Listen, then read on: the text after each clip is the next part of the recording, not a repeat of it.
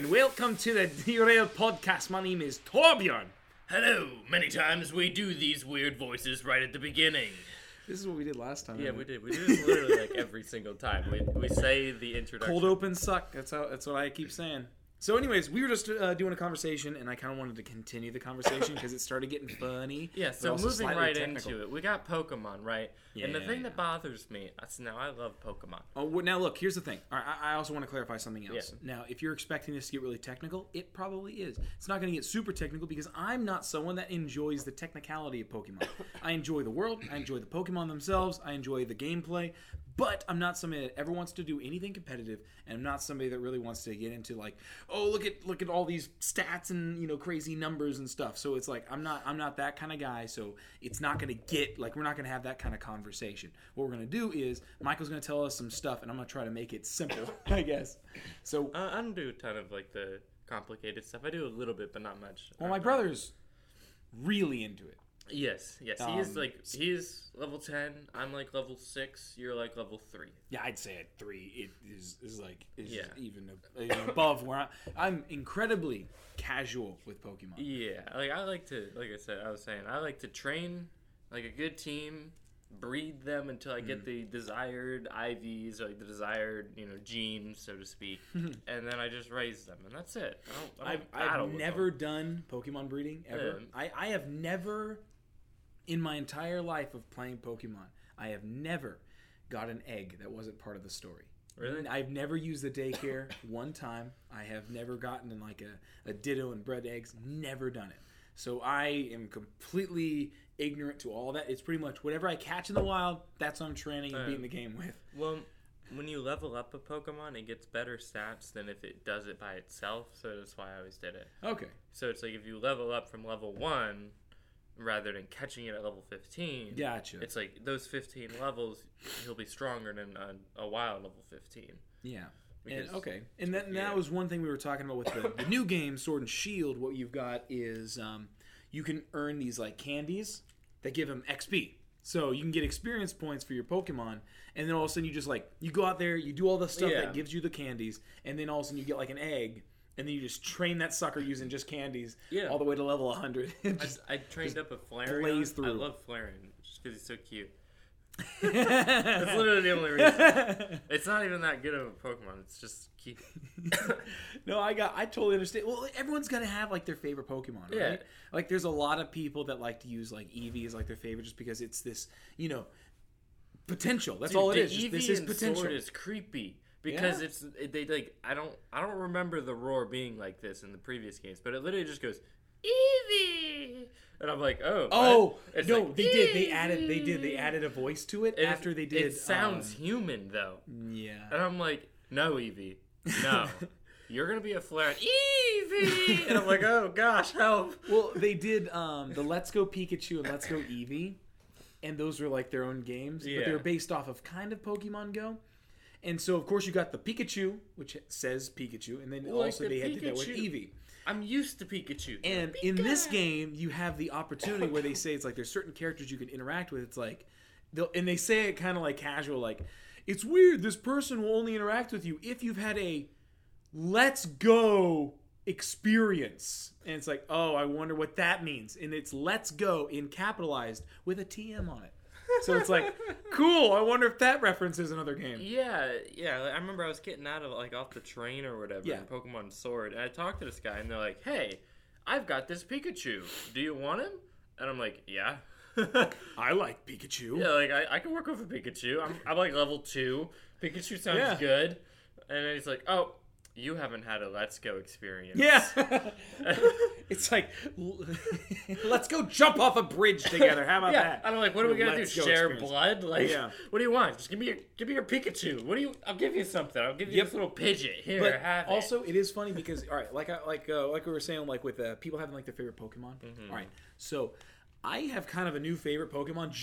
I don't even remember its name. I think it's Golett is its name. Yeah, Golett. All right. So, it's this like Pokemon that all it is he's just this stone guy who's actually a ghost Pokemon, but he's just made of stone. And the thing is, I've run into like the evolution, which is essentially just a rock golem, massive, he's huge. But he weighs like 300. What I never saw was the first evolution of him, like the very, very first baby version of him. He is just this little ball with little arms that kind of like fold in, like little legs, arms, and a head that fold in to make him like a perfect sphere. And so he just like. And like his arms and legs come out and it's like, oh, that's so cool. And so I named him my favorite nickname I've ever given to a single Pokemon. Absolute Unit. Absolute His name Unit. is Absolute Unit. He goes out there, it's like, all right, I choose you, Absolute Unit. You're going to die. He just like drops onto the field just like, at me, try. And it's like he just tears people up because I don't know what it was, but where I caught him, he was just the absolute meta in that wild area. Yeah. So I just like all my other Pokemon. It's like they run into something. It's like, oh man, he used something super effective. Use something super effective against my Pokemon. But when I put Absolute Unit on the field, no one could touch him. And he just like sitting there just pounding everything into the dirt with his fist. I'm like, this is the best. And so he became like my favorite Pokemon, at least for right now, just based off of that. Just like, oh, that's so sick. That's awesome. I actually have him in my party as well. Yeah? I have him, and I use like Mega Punch or whatever the thing is, and it cracks me up. He's huge. Oh my god. Huge. Like his animation is very limited. Yeah. So he like leans back like 10 degrees and like lifts his arm like maybe 15 degrees and kind of curves it a little, and it just goes. Just leans forward. But that's the thing. And it does a ton of damage. Yeah, it is. It's kind of like an underwhelming animation to this devastating blow. What gets me, so he can learn like Shadow Force or whatever, where he basically he disappears for a turn and then he shows back up and just decks the guy in the back of the head. Well, rather than like just having him disappear, like blink away or fade away even, no. They have him literally just fall through the ground. Oh yeah, okay, yeah, that's right. Because they have to have the animation where he disappears. Yeah, it's like this little like purple glow happens, and he just goes into the ground. And I'm like, why not just make him disappear? It would look cooler. It's like, oh, where'd he go? It's like, no, he literally just melds into the ground. He burrowed. Like, yeah, he's down there. Yep. And then he just like comes back up, just. That's one thing I do like about this game is because like some of the one of the things I like about this game is some of the animations do get a little janky with some of the movesets. They do. Some of them are super cool, like the Dynamax animations in Sword and Shield. Because you've got like you can take your normal cute little Pikachu and turn him into this giant like demon massive like super mega ultra Pikachu. Yeah, like this horror of a monster. Eldritch horror Pikachu that somehow explodes when he dies. Yeah. Which we're not going to get into the, PETA or whatever in the back. I was going to say technical terms, but PETA, okay, well, if you're legitimately destroying and everybody's Pokemon. Like, yeah, do it again. And I'm just like, what the heck? This thing, yeah, it's funny when you do it like a fire gym battle, coming out of it. It's a grass-type Pokemon. Yeah. It doesn't get fire. This one does. All right. But that's Pokemon, and all right, if Pokemon has turned you off up until now, hopefully our excitement for it has kept you in tune. But we're gonna move on. We're gonna move on from there because I know it does get super technical, and people do get we didn't even super broach, duper into it. Youngster Jay who wants to battle you if he's level 5 when you're level 100. And you're all right, fine. You want to address that really quick? Youngster Jay, it's like you get these stupid little NPC kids. So if you're not aware, beat you up. In the game, you'll be like wandering around an area, and if it's a new area, you'll have other trainers that are in the area, just NPCs, people that aren't really playing. They're just other characters. They're just sitting there wandering or just standing. And if they make eye contact with you, they immediately challenge you to a fight. And you cannot decline the fight. Yeah. There's no respect of level either. So if you're like 10 times their level, they don't care. They're still challenging you. I could still hit you with my level 10 Zubat. That's a 100 Charizard. You're on. They don't care. If I win, I get your Pokemon. Yeah. Yeah, sure, kid. Charizard, breathe on him. Yeah, squash him. But like, boom. And some of the reasonings too are really funny. You get like, the policemen are like, I'm on duty, but I could use a break. I'm like, I'm not about to hit a police, man. Like, it's like, you're so gonna instead, arrest I'll me. just beat up your Pokemon. Which, honestly, in that one, if you really think about like the world, like, okay, Detective Pikachu is a movie. I like talking about movies, but in that one, they kind of make things a lot more like practical. Yeah. And the thing is, like, they kind of introduce in that movie that the police officers, they have Pokemon, but their Pokemon are their partners. Yeah. So I assume that they are state issue. So yeah, in this regard, beat up your partner. wouldn't that mean that the Pokemon are technically police? That's like honestly to a having degree, yeah. it's like a police dog, right? A canine unit. Yeah. Okay, that police dog is an officer. That is Officer Scruffles, and you are going to remember that. Okay, you don't pet this dog. You don't. Hey, come here, boy. You don't do that. Come Okay, here, Scruffles. this is an officer on duty. Don't mess with it. Okay, it's exactly the same thing. It's like you can't just like I mean, there's never really an instance to fight a dog. I'm trying to find a way to make it applicable. Normally, if you're running away, and well, I guess it's not going to be like after the. Well, I guess here's where it's applicable. Okay, so a canine unit, they're not just going to like sick their dog on a random person, right? Yeah. Even, especially if they have their own dog. Okay, so in Pokemon, it is kind of weird that it's like, let's have our dogs battle. It's like, hey kid, you've got a dog, right? Let's do this. It's like you're not gonna run into that. Yeah, so highly it's kind of frowned funny. upon. So in the game, of course, they're doing it because it's like they're just trying to break up the monotony, add a little bit of variety to it. So it's like, yeah, you've got rivals and you've got other trainers and stuff, but here's a cop that's like, yeah.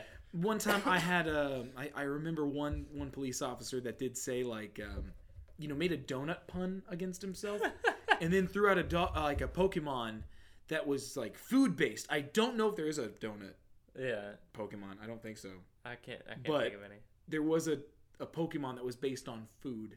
That was his Pokemon. I'm like, this feels weird. This is really weird. I'm gonna eat your Pokemon. Yeah, you feel like you should, I guess. Well, like in the game, also you get like berry trees, and you can shake them, get berries that help your Pokemon and stuff. It's nice, but you also get Pokemon that fall out of the berry tree. They look like berries too. Like there's a cherry one. Yes, there is, and I'm like, I feel like this could have gone really bad, right? You're lucky. Yeah, you're lucky, little Charibi or whatever his name is. Imagine like in a real world situation, you're like, oh cool, a berry tree. I'm gonna shake this down, get some berries for my Pokemon. All of a sudden, it's like, oh look, a slightly bigger one. I'm just gonna eat that. Juicy. And it's like it just turns out that it's got a face on it. It's so like creepy. Yeah, like I don't know why they started making so many Pokemon that are based off of food. And there's also a lot of Pokemon that are like humans. Yes. Okay. You like cannot look at like Machoke and say that that's not just a dude. He's wearing underpants and a belt. Yeah. Okay. That's just what he is. And then he turns into a 4-armed dude. Yeah. Like there's a lot of ones that I'm like, this feels a lot like slavery now. Yeah. This went from pet to you should probably have some rights. Yeah, well, yeah, okay. Well, like Mr. Mime, I'm pretty sure it says in the Pokedex entry that it's like as smart as a person, just chooses not to be or something like that. It's like, yeah, it's all right, like, hold up. Mr. Mime, Machoke, you got like Hitmonchan. They all look just Throw like. and So or whatever, the two guys there, or Sock or whatever. Yeah, weird names. I don't know. Why wouldn't it be like Throw and Catch? Yeah. No, it's Throw and Sock. Yeah, it's weird. Okay, but still, they just look like guys. And then one of the starter Pokemons in the new game, like Cinderace or something, I don't remember what his name is, but the fire type one, literally, it looks like just a person. Oh, you're talking about the rabbit, right? Yeah. That's the one I've got. Yeah. Okay, I've legit... like they show it like in scale to size in game now does the female male actually change the appearance? No, I don't think. I think so. I don't know because so on that one. My Pokemon it is a female and it looks vaguely feminine, but it's not like they went like full anime feminine. If that if you're out there and you know. So if it's you like listen to our previous podcast, yeah, it gets people get weird with their Pokemon. But anyways, it's like it is kind of funny that there's so many like human type Pokemon, but then like the ones that do look like regular objects. Like there is a Pokemon that is a sword. and it's a haunted sword. If you ever take hold of it, it like sucks up your soul or something. It's like, okay, hold up, hold on. I would see a Pokemon like embed, like I'd see it like sticking out of a bush, and it's like, oh hey, look, a sword, sweet, I'm gonna grab that, and it's like, nope, lost your soul. You dead now. You're done. And then there's Pokemon that look like ice cream cones. Yeah. Vanilla or whatever. Yeah. I don't know all that. I think it's like Vanilla Ice. Yeah, Vanilla Ice or whatever. And it's like, yeah, this is like, okay, in the first and second generation, these are like, the Pokemon look like animals that are just, a little twist to it, like Cyndaquil. Okay, looks kind of like, I don't know, like an animal you'd see, kind of like a little hedgehog thing. Yeah, a hedgehog. But instead of you quills, it has fire. Growleaf. It's literally a tiger. It's Growlithe? Growlithe or whatever, yeah. It's a tiger. That's literally all it is. Or like a bobcat or whatever. He kind of reminds me more of a... Wait, Growlithe's the dog, right? That turns into Arcanine? Yeah. It kind of reminds me of a... What is it? Like a Labrador or Golden Retriever. Yeah, you could say that. But honestly, it does look like just a regular creature. It looks like a creature. Yeah. It's not like a person. And then you get the ones that start looking like random creatures and random objects, like the balloon one. Drifloon. Okay, Drifloon. Which has the scariest lore ever. Yeah, if you want to... I actually don't know the lore that much, but I do remember he was really creepy. Well, it's not like it's necessarily the lore. It's just like, okay, the Pokedex entries for any Pokemon, it just kind of tells you like origins or things of interesting facts. Well, Drifloon pretends to be a balloon until a child grabs hold of it. In which case, Drifloon takes hold of the child and then drifts away, and the child is never seen again. That is the Pokedex entry in this children's video game. Yeah, have you ever thought about how scary it would be to live in the Pokemon world? Oh my god. Gengar eats dreams. Yes. And causes nightmares because it's consuming them. Yeah. It's like, you get Pokemon that, like the sword, that destroys your soul. You get, then there's Pokemon that are super sad. Like, what is it? The Pokemon that has like a big bronze nose. It's like a rock Pokemon, but it's got a nose. It's like huge. Yeah. Apparently that nose will only ever point north. So it will never be able to look in any direction than north because it's got a magnetic nose. That's what the Pokédex entry says. So it doesn't have a neck or a head. It's just the body. So it will always be facing north. That's a tragic way to live life. That is. It's horrible. It's like, hold on, I want to see you. Please get north of me. Please, to the north. To the north. Otherwise, I'll never see you. The north or whatever. Yeah. It's like that's so weird. But like I said 10 minutes ago, we've done a lot of Pokemon, so we'll move on from Pokemon. Sorry, we're not trying to go crazy on this. Too much with Pokemon. But now we'll bore you with Lord of the Rings. Yeah, okay. So I don't know if you guys know this. I mean, this is episode like 15 or 16. Yeah. We're way down the line. Well, we're good. We're at the point now. We're on the second page. Yeah. Oh, yeah. Like, when I go to look back at stuff and, like, make sure the titles match and descriptions are good, I have to click page 2, and it always feels good. I'm like, look at that. Well, in case you didn't know, and in case you're just joining us randomly, we're nerds. Just a little bit. We don't go as hard as some of these people. But it's go like, as far as to call us weebs. Yeah. It's like we're nerdy in many things instead of super nerdy in like few things. Except it's for like, Skyrim. Okay. Sorry. We each have our thing that we're super geeked out about, but it's not like we're not crazy about it. Yeah, we don't. Like for me, it's in general movies. For you, it's like Skyrim, the Elder Scrolls series. Skyrim, League of Legends. You know League of Legends very well. Diablo. Okay? Yeah. So it's like we all got our things that we're really involved with. So if any of this stuff kind of turns you off, hopefully our just stories are good enough. But either way, like one thing we like talking about, of course, we've been talking about Lord of the Rings, and we finally finished the Lord of trilogy. The Rings. Yeah. And we did watch the extended cut, so if anybody was wondering, the extended cut is just under 4 hours long. Yes, this was my first time ever seeing The Lord of the Rings. And clocked out. Like we started watching at like 10 o'clock. Yeah, we ended at like, we went home about 2:30. Yeah, it was 2:30 a.m. And also we did watch on the DVD, and so the DVD does have that mid-movie break. This one had a great mid-movie break. Yes. It was... The wolf. Oh, man. Or whatever. So, anyways, so what was your impressions of this movie? easily my favorite movie of all time. Wow. Like, easily. See, I mean, I dreamed about it or dreamt about it. Like, the thing is, when we started watching this movie, I told Michael I really this is my favorite trilogy, but I tried to not overhype it, because if you oversell something, it's never going to reach those expectations. And also, I didn't want to, like, because for me, it's the nostalgia, because I saw it in the theaters. I had all the friends and my family were all talking about it when it was coming out. And I got to kind of live it as it went. And you didn't really have that. So for me, it was like this grand experience. So I'm trying to, because I don't know if it'll hold up. That was the thing when I was going in. I'm like, I don't know if this is going to hold up.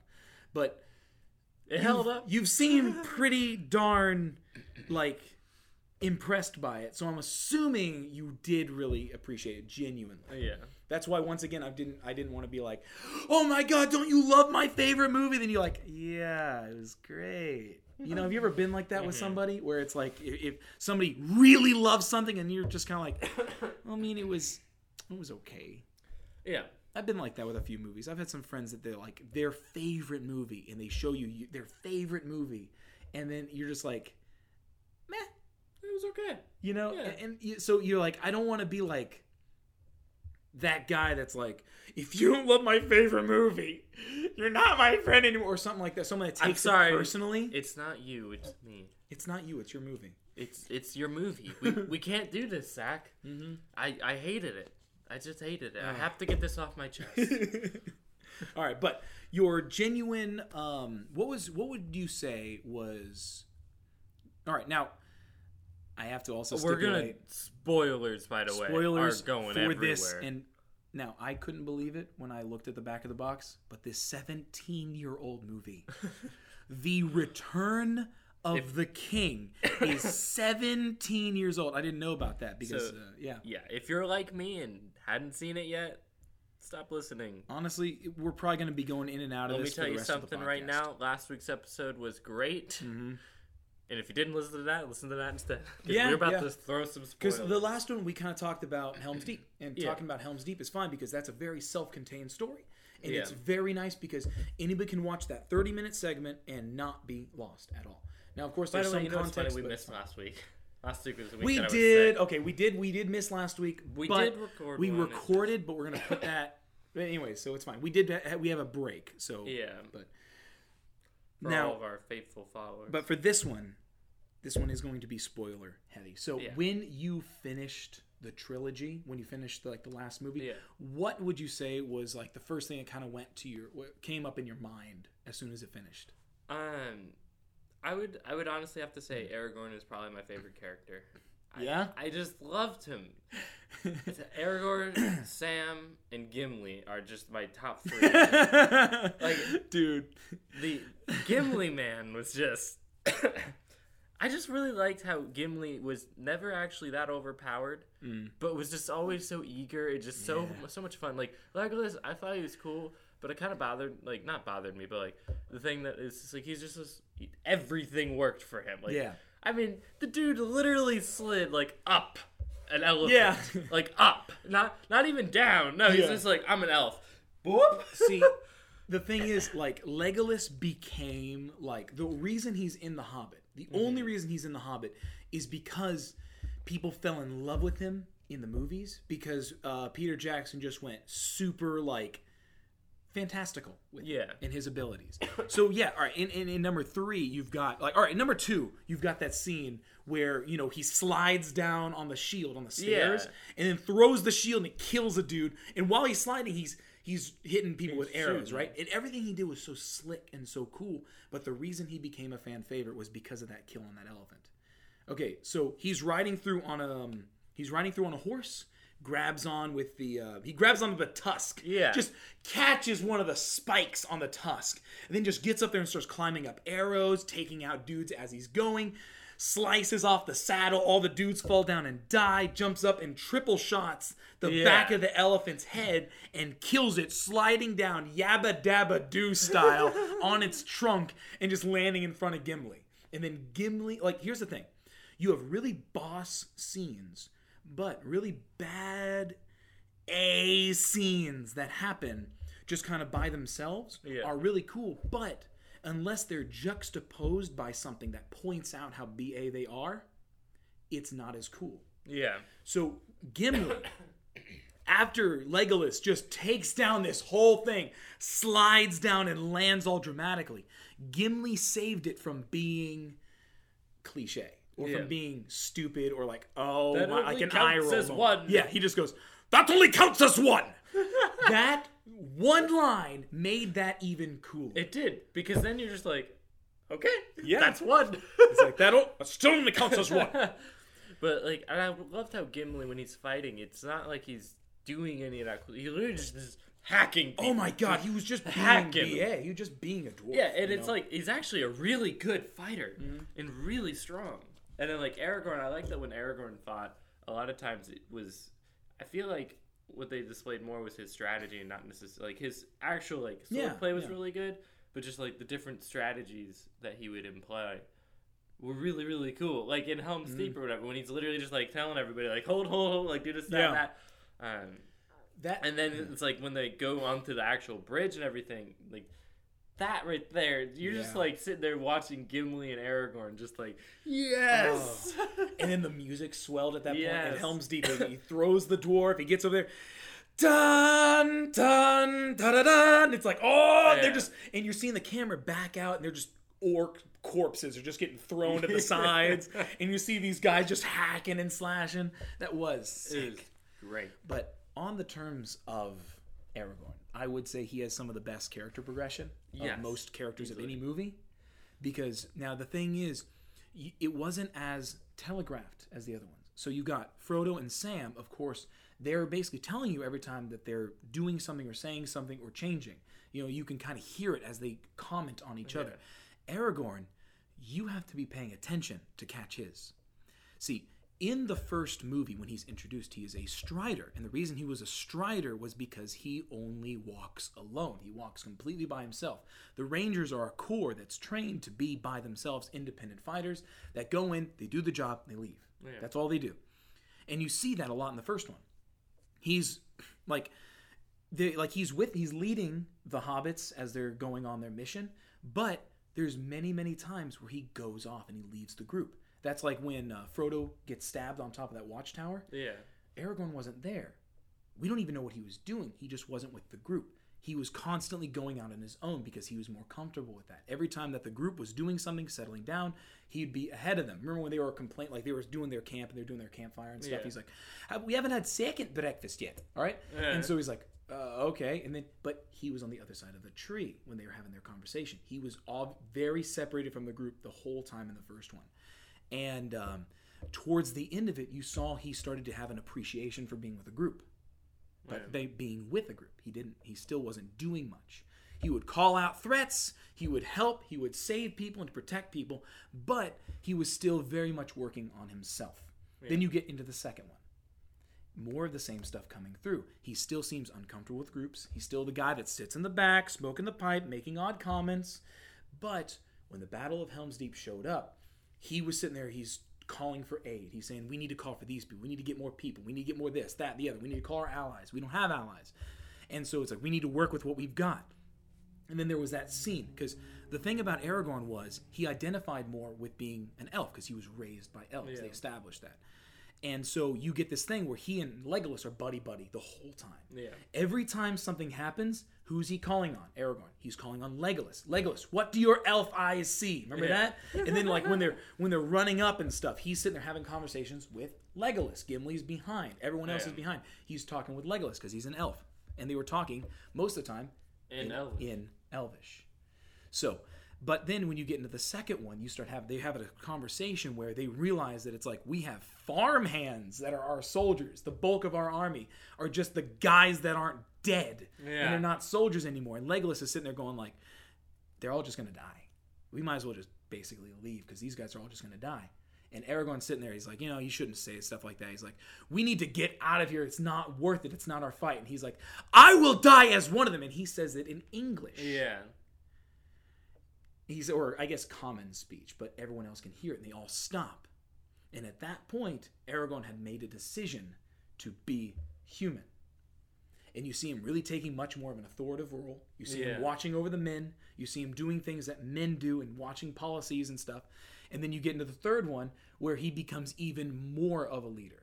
And you see him commanding units. You see other people following him, and he takes that leadership with him in stride. Yeah. And then he, of course, culminates with him becoming a king.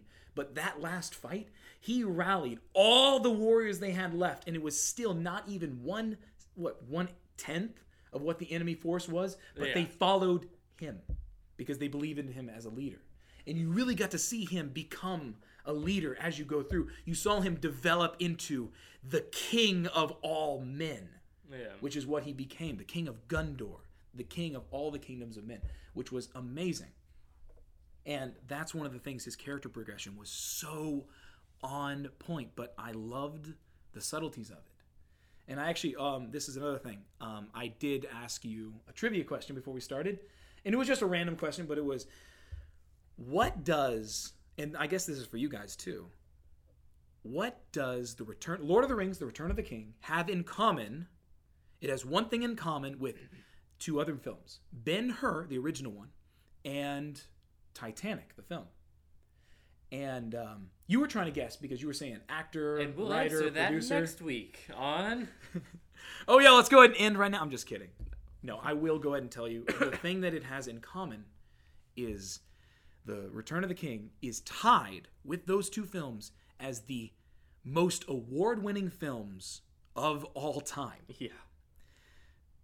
I completely agree with how well received this film was, because the thing was, the story came first and the characters were so brought out. Like we were talking about the ending of it. Oh God, which one? Like just the full ending. Oh no, yeah, I know. I'm just as a whole, but was equally as intense as Helm's Deep or as the battle for the White City. Yeah. Like, I know it's easier to say White City, honestly. Yeah, it's just, like that was intense, but so is just simply ending. Yeah. Like the scene where they're sitting in the bar, in the Shire, and Sam goes up to the girl. Like I'm sitting there, like uncomfortable, literally, like physically uncomfortable. You like what is going on? Like after the Hobbits, after they finished everything, they destroyed the ring. After they. They went to the White City, watched Aragorn be crowned king. And then saw everybody bows to them. I was going to get to that. But you get back to the tavern after they're done, and you just kind of... The four of them, of course, they all sit at the table together. Everyone in the bar, they're like... Some guy, like one of the hobbits brings in a pumpkin and was like, oh, look, it's a huge pumpkin! And you see them just kind of sit there, and they politely nod and they smile, but then they just kind of turn to each other and just like... What is a pumpkin anymore, you know? It's like you're with them at that moment because you went on that journey. Yeah. And then because the thing was, the Shire was their motivation. Protecting their home was their motivation for going through it. But at the end of it, they had changed so much that it's like home was different now because they were different. And so it's like they can't really look at it the same way anymore. It's like there's bigger things. There's other things out there. And the Shire is so small, and this life is so small in comparison to the grand scheme of things. And all those people, they weren't, like the hobbits, they weren't even aware of the war that they just fought. Yeah. I mean, Merry and Pippin, they went and they hired trees. It took down to destroy an entire city. The White Wizard's Tower with a river and trees. It's like, oh my God. Look at this pumpkin. How do you go back to caring about the farms and stuff? They all matured so well too. Yeah. And at one point, both of them were in servitude. Yep. Oh my God, that's true. They both did. They both pledged themselves soldiers to two different men's armies. Yeah. And it's like, oh, that's funny. And then of course they ended up meeting on the same battleground, which I really like that scene. Yeah. But when you were talking about the endings. Well, it is one full ending, but this was... I actually watched a video. I'm sorry I'm going to go a little bit into the movie a little bit. Yeah. I've kind of already done it, but... Well, I think what you're about to say is it blew my mind. Yeah. Like, well, it didn't, blow my mind, but it was like... It's a new clarified. revelation. It really pointed out why... We're going to have to put a caption on this or whatever, a warning that just says... really technical discussions this time. We're trying to keep it light, of course. We're trying to keep it light. We're trying to keep it fun. Because, like, oh my God, Gimli is the absolute comedic relief, and he has so many good lines in these movies. It doesn't feel overbearing. Oh, God. He's so good. Yeah, it wasn't overbearing because it's the nature of his comedy. He wasn't sitting there degrading anybody. He wasn't degrading himself. What he would say is something, like, sarcastic, but in perfect terms with his character. Yes. So, like, when he was saying, like, it only counts as one. It's like that's perfectly in line with his character because he's not ruining something. What he's doing is he's just trying to say, like, he's defending his own pride and ego by saying, "Nuh-uh, you don't get credit for all those, okay? The gravity did that kill, okay? You just took out the elf or the elephant. You just environmental." Yeah, that's all it was. And so he's just defending himself. So that's why it's funny. It's situational and it's funny. Yeah. So, but the ending. So, this is the true spoiler of it, all right? So, at the end, they did destroy the One Ring, right? They did. But, at the end, Frodo succumbed. He lost. He failed. What happened was... He did not Frodo actually succeed. He was holding the ring over the edge, and he was about to drop it in when all of a sudden, this gnawing notion told him to keep it, and he listened to it. And you saw, like, the music go nuts. Sam is sitting there. His heart is broken. And Frodo just rips the chain off and puts the ring on. And Gollum was actually the one that jumped on there and actually bit off Frodo's finger to get the ring back. And then the two, both in love with the ring, fought over it. And they both went over the ledge. But Gollum was the one that hit the lava with the ring in hand. And Frodo was holding onto the ledge. Now, the thing was... it was completely circumstantial the way that Frodo survived. Now, when they got out of it, which was so amazing, was when they got out and they finally got to the end. Because up until this point, it's like, oh, that moment where Sam, okay, like they're going up the ring and then like Frodo just like, the ring is too much. It's just too much of a burden. He just falls down. And then Sam, he's sitting there, it's like, I can't carry the ring. But I can carry you. Da-da! And he puts him up on his shoulders, and Sam just beasts out that mountain and carries him. See, I want to also clarify this really quick.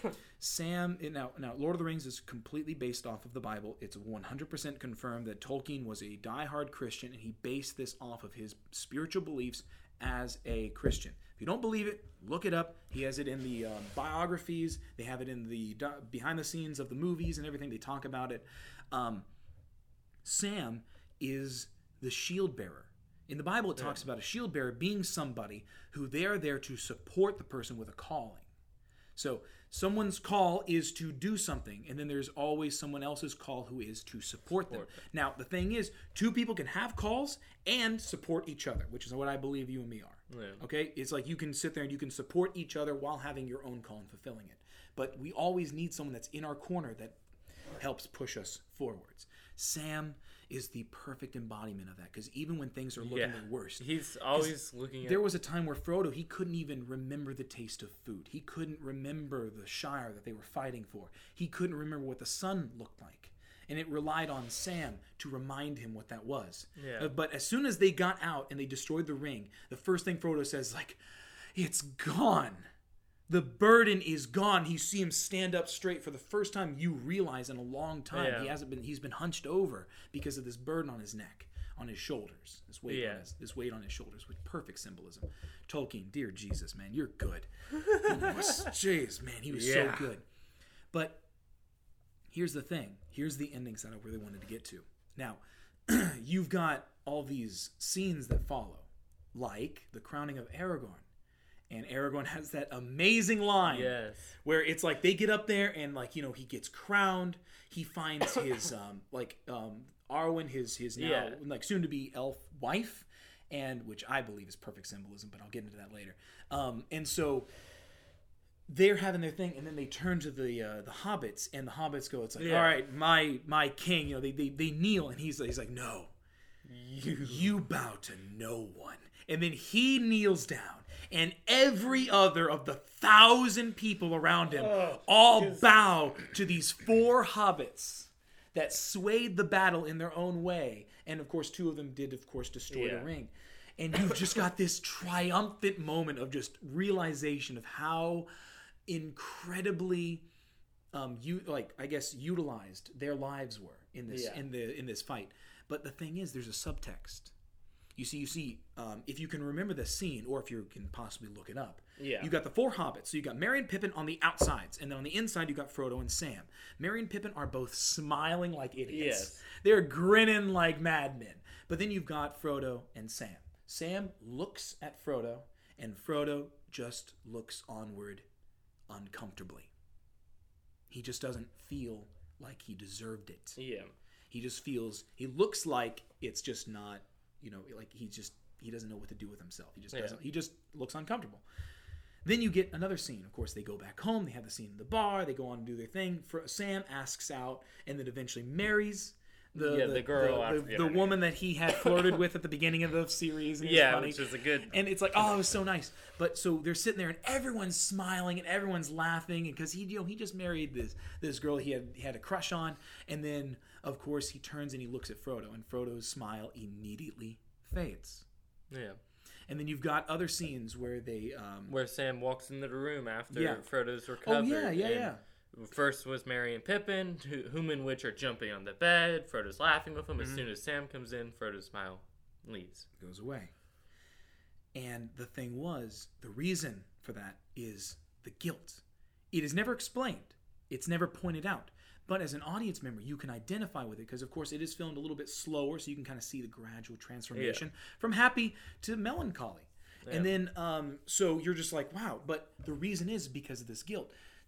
Everybody believes that Frodo tossed the ring into the fire, which technically he did because he pushed Gollum in. Yeah. Now the thing was,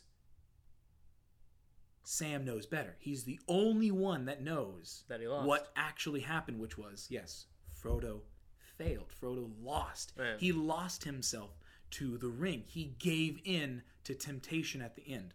Yeah, and he failed in his mission. And if it wasn't for some fortuitous failures by another person who had also failed their mission, then the whole world could have been lost. Mm-hmm. But that moment right there, he failed. And so later on, so the elves are all leaving, which is, of course, symbolic for the old covenant leaving the earth and then making way for the new, which is the return of the king, the return of Jesus.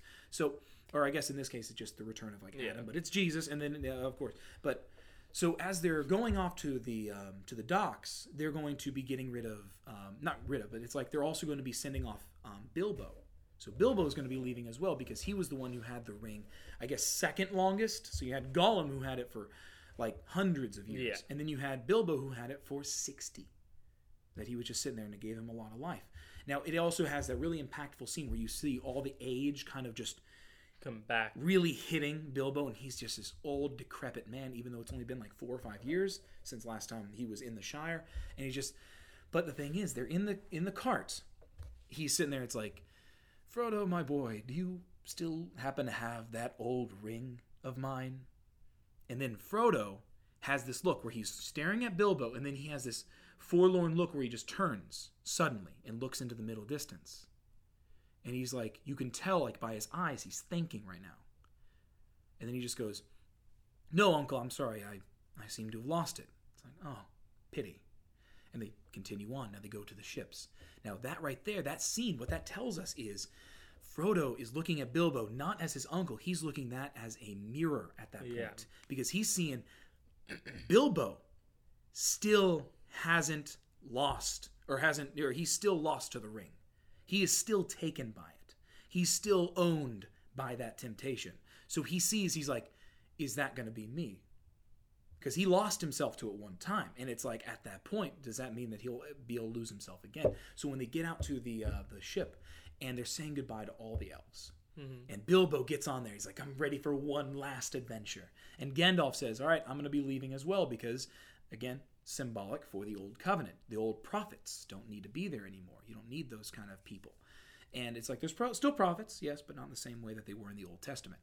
And so you've got, but then as Gandalf's getting on there, he's like, all right, Frodo, it's time. And then they all look at Frodo and he doesn't understand. Now, Frodo, at that point, he's just sitting there and just forlorn as well. Just, I've got to go. And they're like, the world isn't safe because the thing was, he still was suffering from the ring's influence. Now, once he said goodbye to everybody and he gets onto the ship, as soon as he leaves the dock and gets onto the ship, he has this time where he looks back at his friends and he gives a smile. The first genuine smile since the first movie. Yeah. The first time he looks at him with pure actual joy because he finally beat it. Finally won. He finally won. He chose something. He finally overcame what it was, his temptation, his sin. He finally beat it. And that was that moment of pure victory. Now, of course, then it goes from there and has that really dramatic scene where you see Sam, he's going on with his life, and then it ends on a very similar door to the one that began. Which is, next door. Oh, God.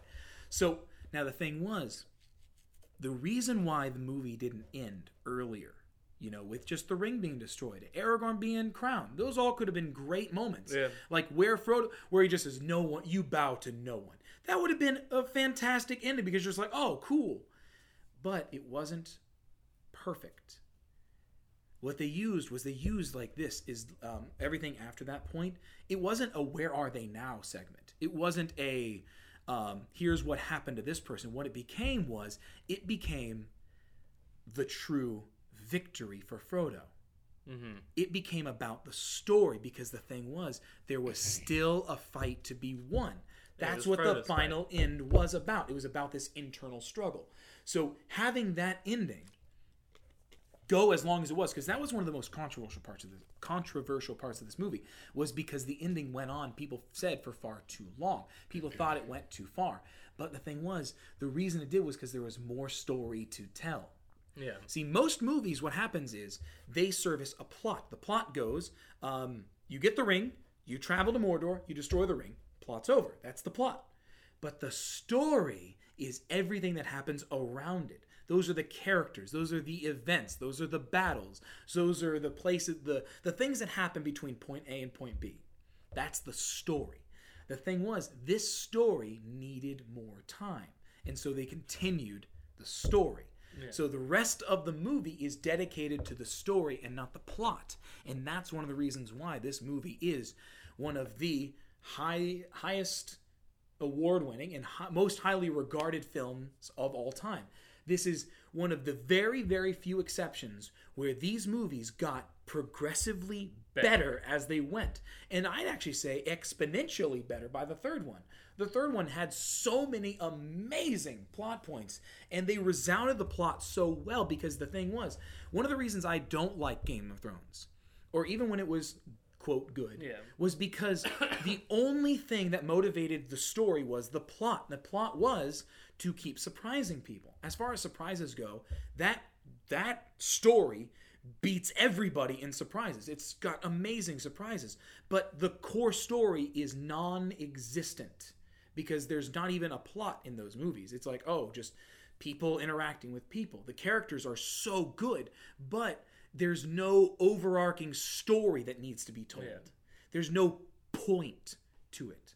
Lord of the Rings has a point to it. And that's why when people forget the name of, Game of Thrones, they'll always remember the Lord of the Rings because there was a reason for it. Yeah. There was a reason for it to exist. And sorry, I went off a long time on that one. But I love talking about it because films, I feel like any art medium, honestly, art medium, they are perfect reflections of what the artist is trying to come across. Yeah, trying to say. That's why we create an art medium. And for me, my art medium is film. That's just my favorite. That's why I'm writing a film right now. I'm trying to do short stories and short films. I'm just trying to keep it up because I believe that God's going to have me do amazing things. And as soon as I get to that point, y'all gonna know, and I called it here on the podcast first. Y'all, what is it like? Y'all heard it first from me. Y'all heard it here first. Y'all heard it here on the Derailed podcast first. And that's it. So it's like when it comes to like art story, it's like that's the stuff that I love talking about because it has relevance. It has things that are pertinent to people. Sorry if this wasn't a very funny podcast up until this point. We're trying to add. We really do go like all around. It's mostly because like these past 3, we've been talking Lord of the Rings. True. Well, like, think about like episode 1. Yeah. Versus how we do it now. Yeah. It really has evolved. It really has. Because we've realized that we talk about the stuff that matters to us. Yeah. You know, we want to do another Dungeons and Dragons podcast because we love telling those stories. Yeah. And they're really, really, really, really, really funny. And they're fun to tell. Yeah, we have a lot of really good stories. The ones that we told on episode was like 9 or 11. Oh my God. It's so weird it's that far back. Yeah, like those were, excuse me, those were just a few of the hundreds of stories we have. I know. And we really want to play again. Yeah, like literally just yesterday I was playing D&D. Yeah? Yeah, it was. And it was a fun session. And I got some stories from it, you know, that are interesting. Maybe not quite as funny on this one, but are just at least interesting. Yeah. So, but that's the thing, you know, it's more good stuff to come, and that's why what this podcast is mostly about is just spending time. Yeah. You know, spending time. Like, you're spending time with us. That's pretty much what it is. We're having conversations, and we're trying to include you in as much as we can. Yeah, we don't from the past. We don't get to see you, and none of you guys comment. Yeah, that's right, calling you out. There's no comments. No one comes to visit.